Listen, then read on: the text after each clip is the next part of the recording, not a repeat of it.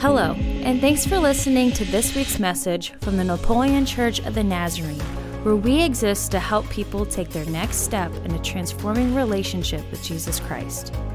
We hope that as you listen, you are both encouraged and challenged as you take that next step in your walk with Christ. It's great to be here with you all this morning. For those of you who are visiting or who are new and haven't been with us for the last 10 weeks, we are in the midst of what I believe is an amazing and incredible series. The series on Sermon on the Mount, where Jesus himself comes to us in a very concentrated amount of scripture, Matthew 5 through 7. And he literally gives the greatest sermon the world ever heard. And now it's my job to come and preach on what Jesus preached about. And hopefully, over the last several weeks, you have been able to understand that what Jesus is doing in this sermon is not simply giving these high ideologies or amazing platitudes or amazing proverbs to where, well, maybe we could live up to that standard. Or maybe we could someday get there. Or even the impossibility of getting there. I hope that as we have gone through the Sermon on the Mount, that we recognize that Jesus is inviting us to a very present and very real reality. Not just for the future, not just one day when we're in a spiritual heaven, but right now. That he is literally introducing the kingdom of heaven on earth today. He's in the midst of redefining our hearts. The whole premise of what we've been talking about is that the focus is not on behavior modification, rather it is about heart transformation.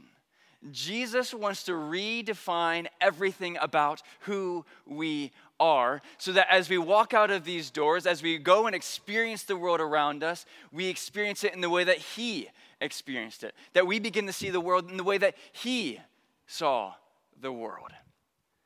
Now, as we continue with the Sermon on the Mount, we begin to realize that, wait a minute, this isn't just some ordinary way of living.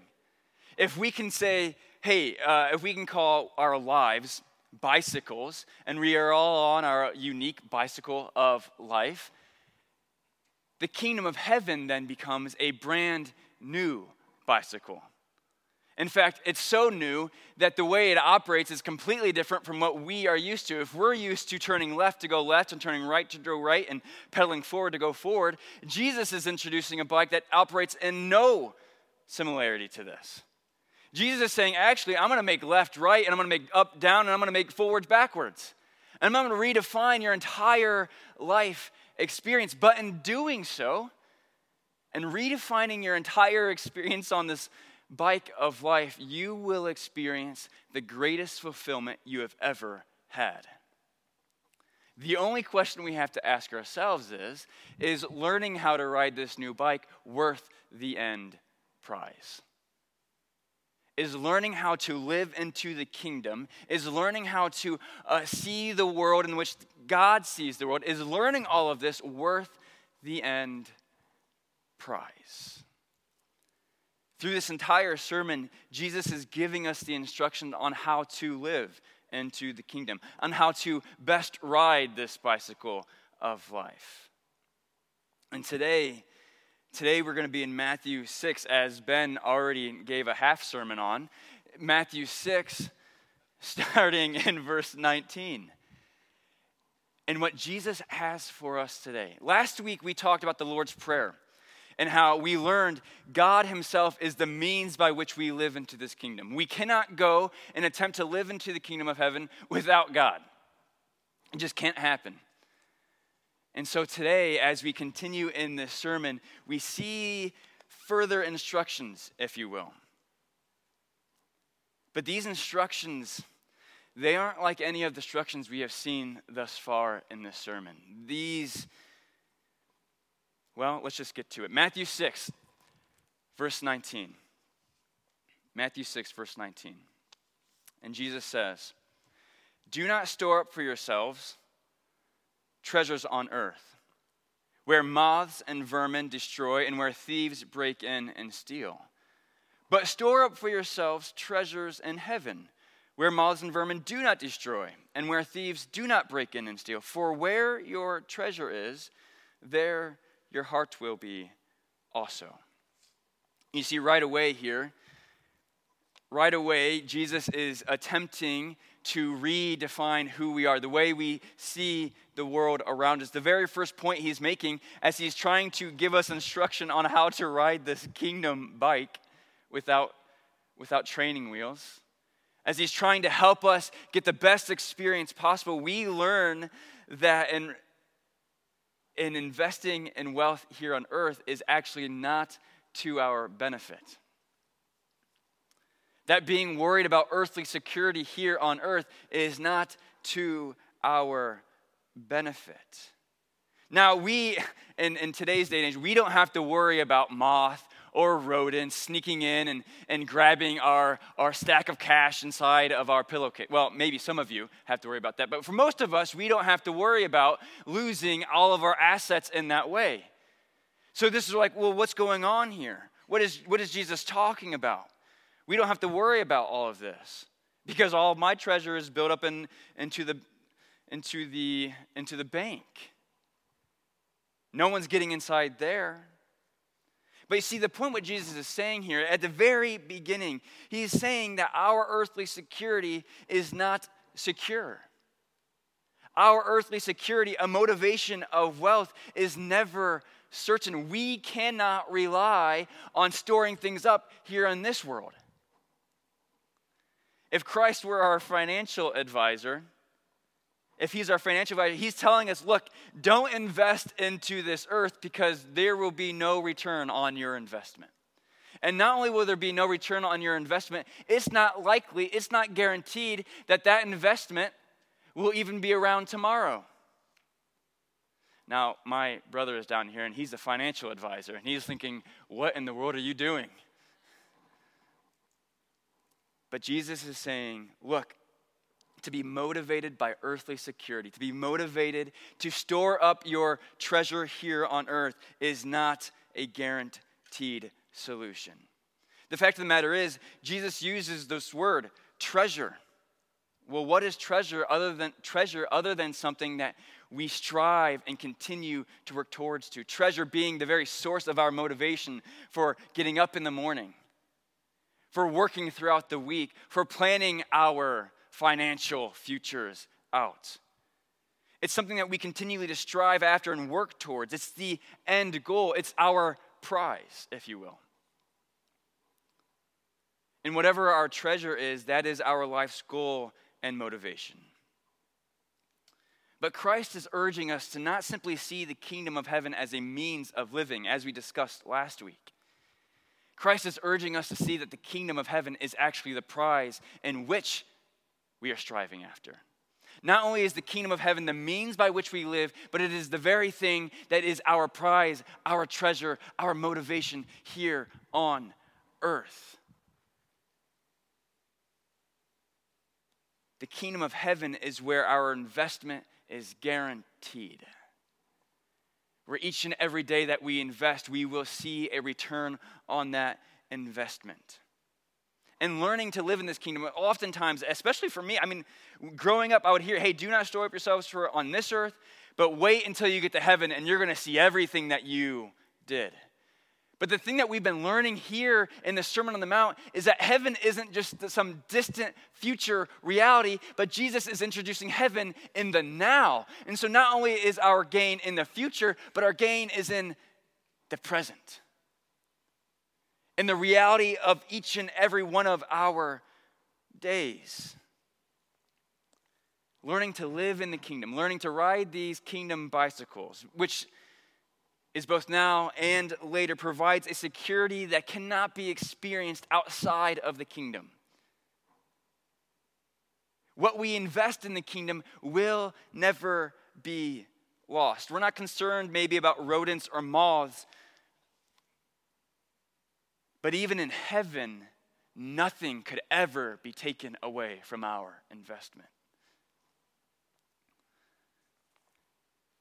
At the end of this particular portion here, we see, for where your treasure is, there your heart will be also. we've been talking about the idea of this being about heart transformation rather than behavior modification.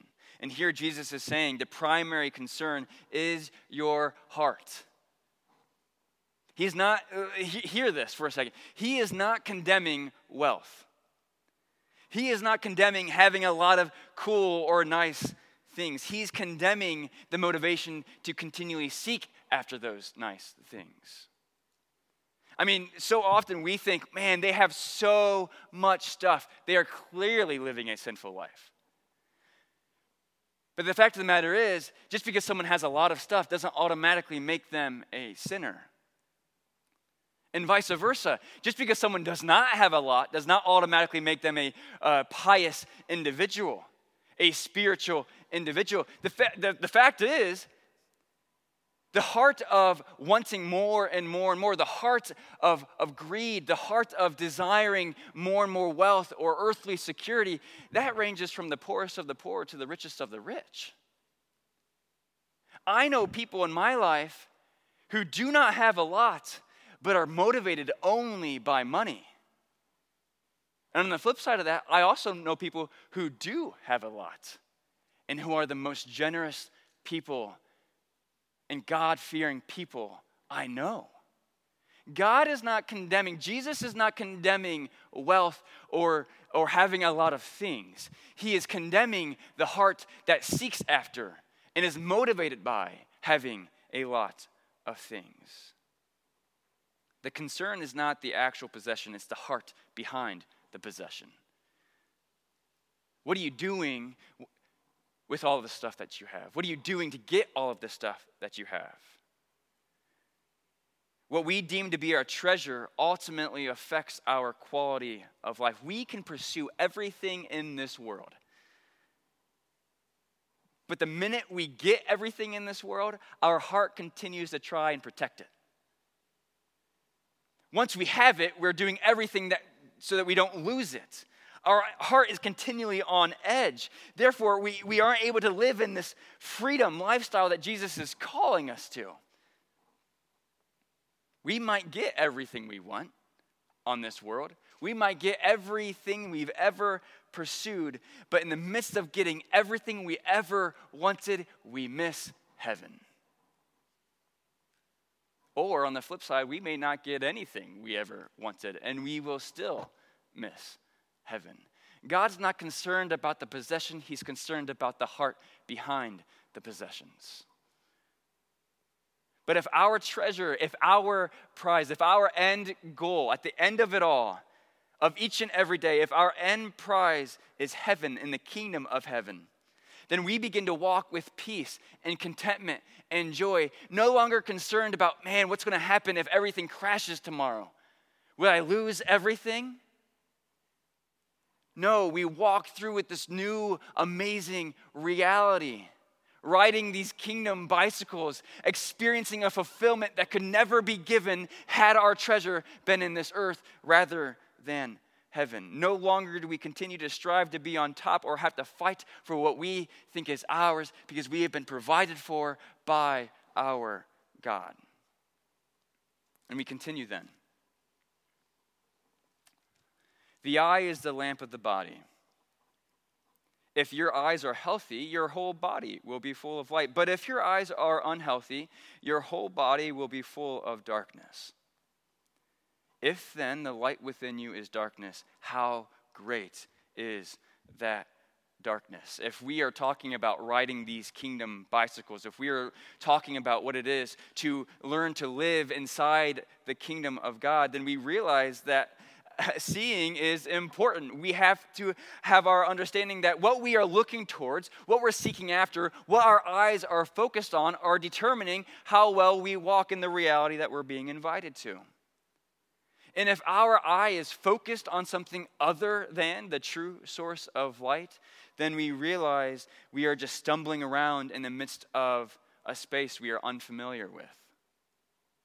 If all we can see as the prize at the end of each day is being secure on this earth, be it financial, be it relational or familiar, whatever it is, if that is our prize, security on this earth, then we miss what God has for us in his kingdom. If all we can see as our prize is earthly security, we miss and we become frustrated as we try to live in the kingdom of God. Again, we say this each week, God is good, God is loving. We sing it all the time. But if we're not actually living into the kingdom and putting forth these principles that Jesus is inviting us to, then we end up ultimately being frustrated because we say, well, I don't have any peace or contentment or joy. And we have to ask ourselves, what is our prize at the end of the day? Otherwise, we stumble and fall and trip, and we never truly discover the freedom, the enjoyment, the fulfillment of living out the kingdom reality. We ride aimlessly with things that can never be achieved or taken hold of. I mean, let's be honest.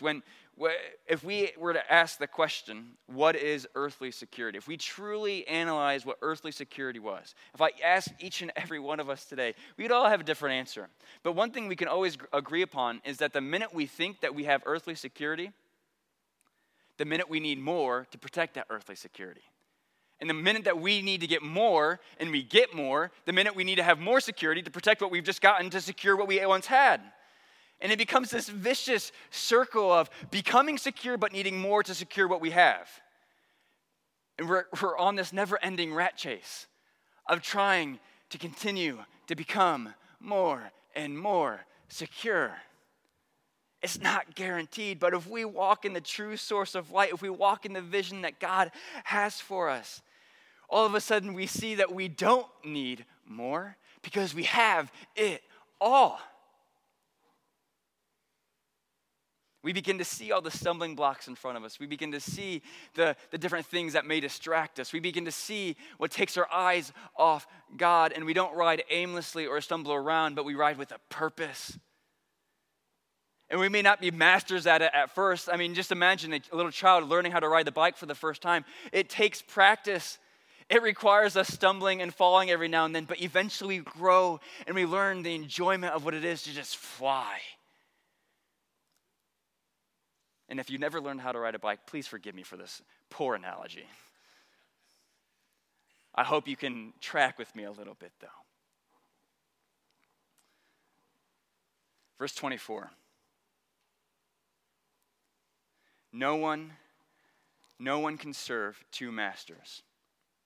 Either you will hate the one and love the other, or you will be devoted to the one and despise the other. You cannot serve both God and money.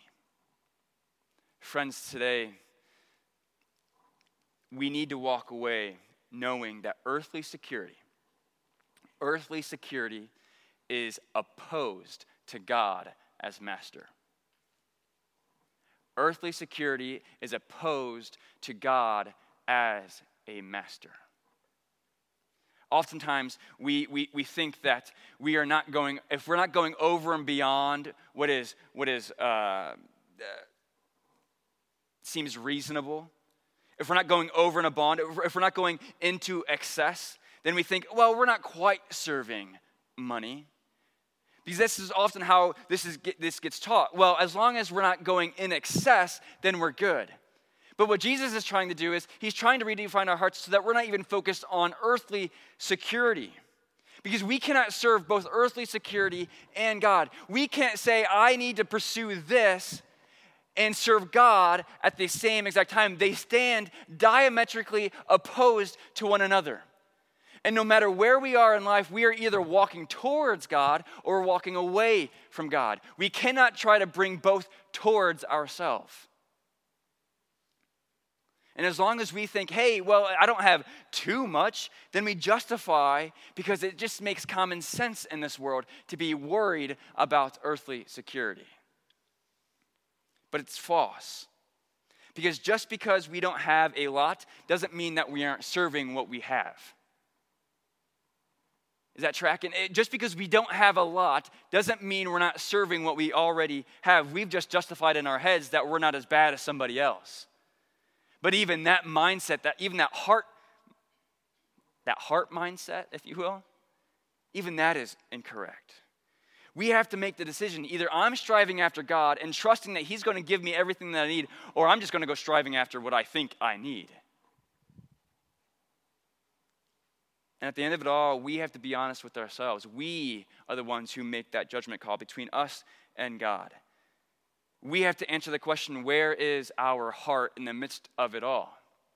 In the midst of all of our possessions, where is our heart? Are we content in the arms of this world, in the things of this world, or are we content in the arms of God?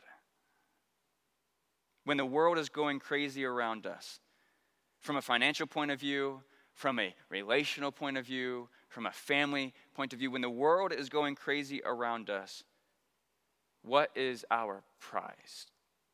Are we at peace only when the world is at peace, or are we at peace even in the midst of the chaos?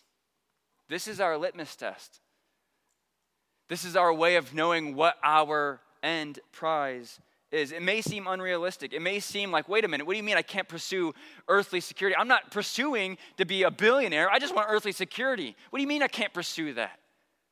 I'm saying God is more secure than what earthly security is. If our peace is in heaven, then we have nothing to fear. Not because, hear me out, not because by pursuing God we're going to get everything we ever wanted. No, that's not what I'm saying at all. I'm saying that if we pursue God, we are going to get everything that He wants for us.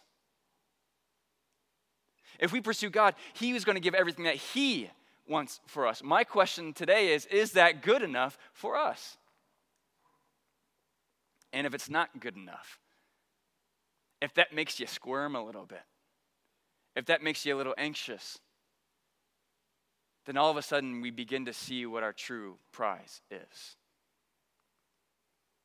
By pursuing God, we get everything that He would want for us, and we trust in Him.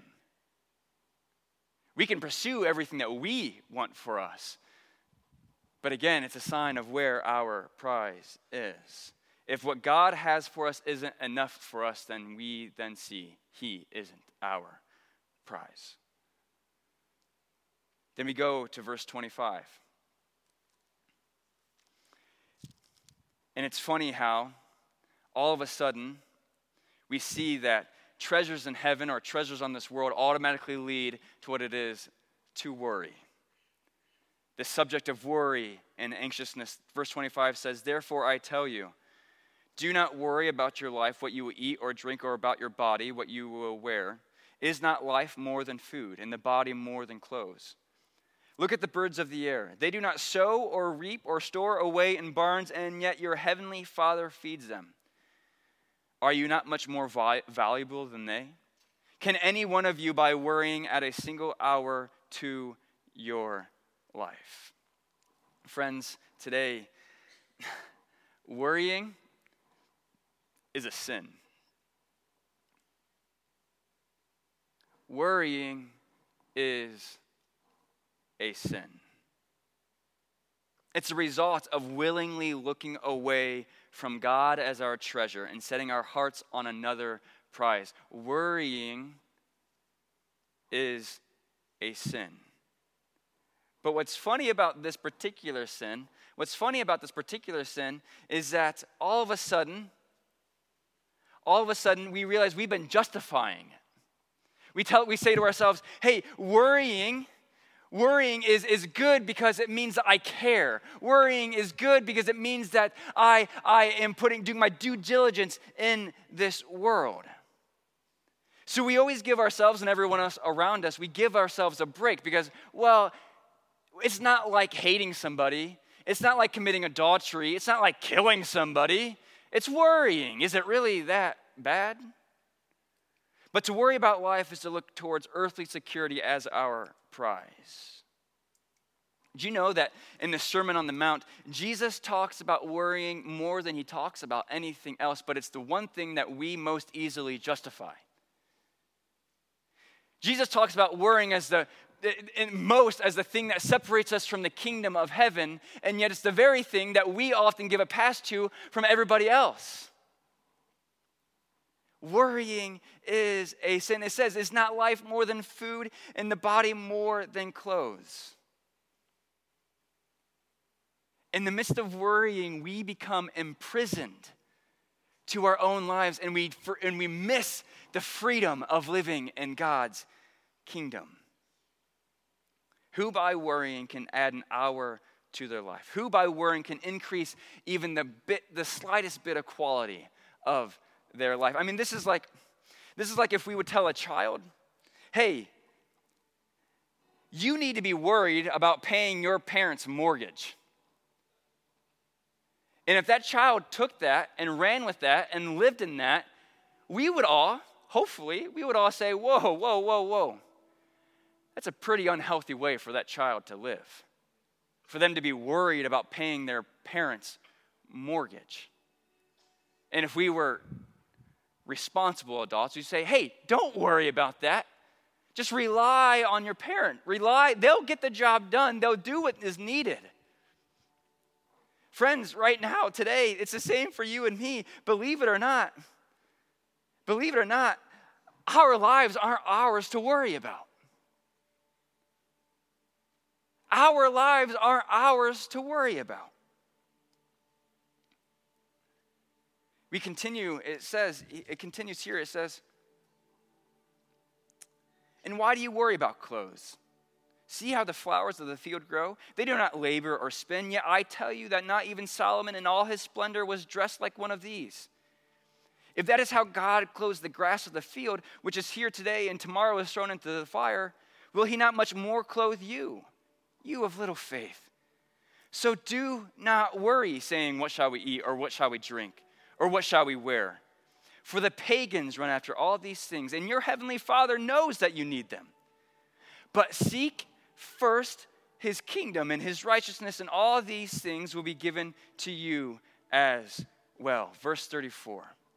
Therefore, do not worry about tomorrow, for tomorrow will worry about itself. Each day has enough trouble of its own. What's so interesting about this is that it tells us here, hey, seek first his kingdom and his righteousness, and all of this will be added unto you.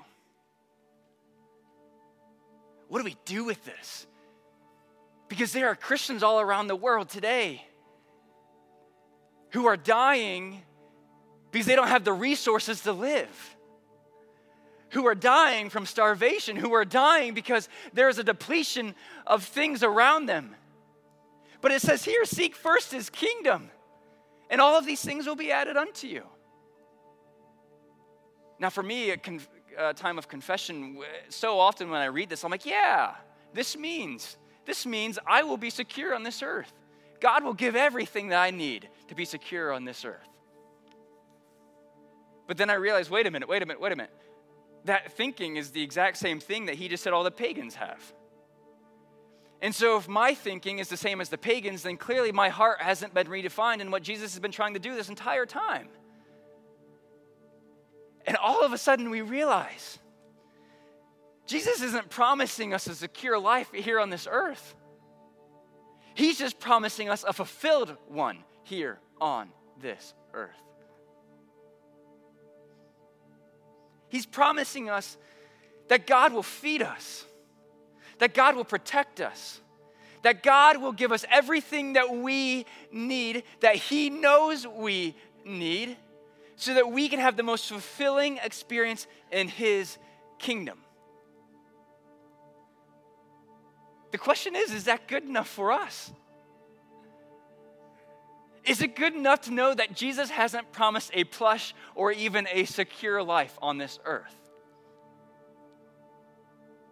But that Jesus is inviting us to have our entire mindsets transformed and changed, so that no matter our circumstance, we live a fulfilled kingdom life. So that we can take our kingdom bicycles, and no matter the cracks, no matter the stumbling blocks, no matter the bumps in the road, we can soar. Again, just like Ben had said earlier, it's not about having an easy life. It's about having a life in which we then see Jesus at the end of it all. Seek first his kingdom and his righteousness, and we will have the security of the kingdom. Is this okay with us? Therefore, do not worry about tomorrow, for tomorrow will worry about itself.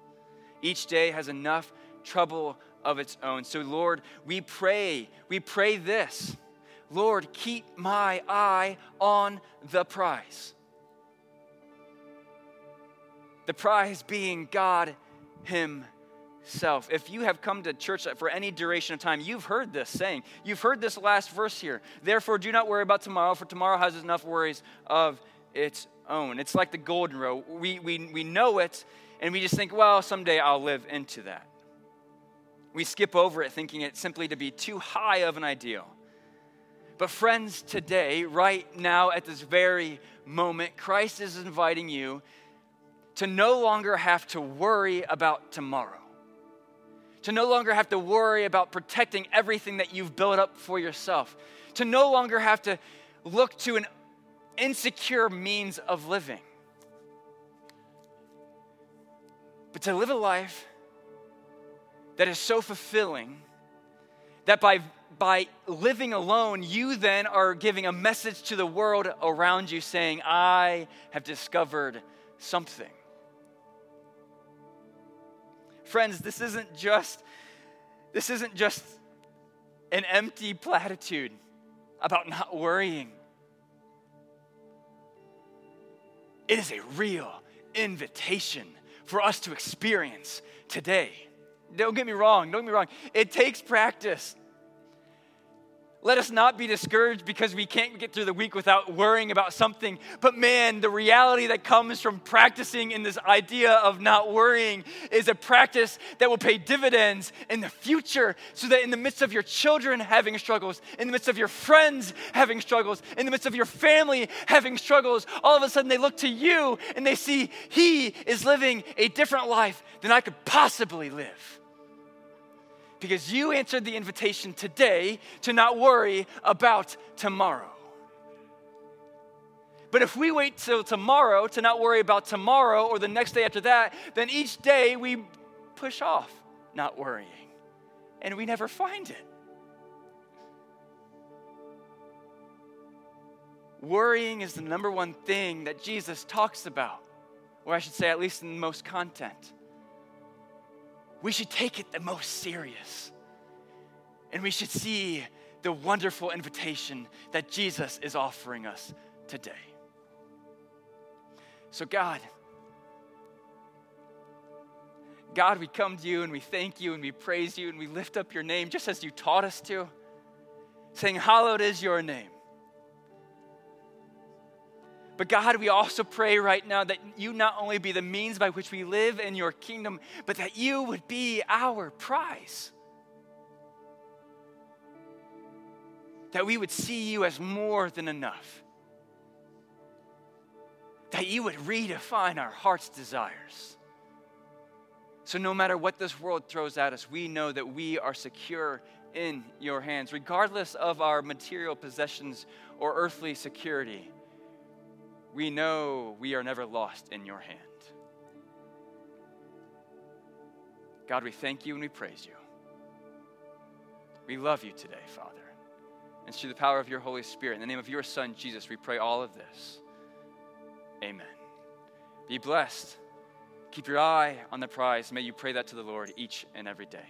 Have a great week. Thanks for listening to this week's message from the Napoleon Church of the Nazarene. We invite you to join us each Sunday morning at 9 or 10:30 a.m. for weekly worship and community with other believers. For more information about upcoming events or ways you can connect, find us on Facebook or visit us at napnaz.org. Have a great week.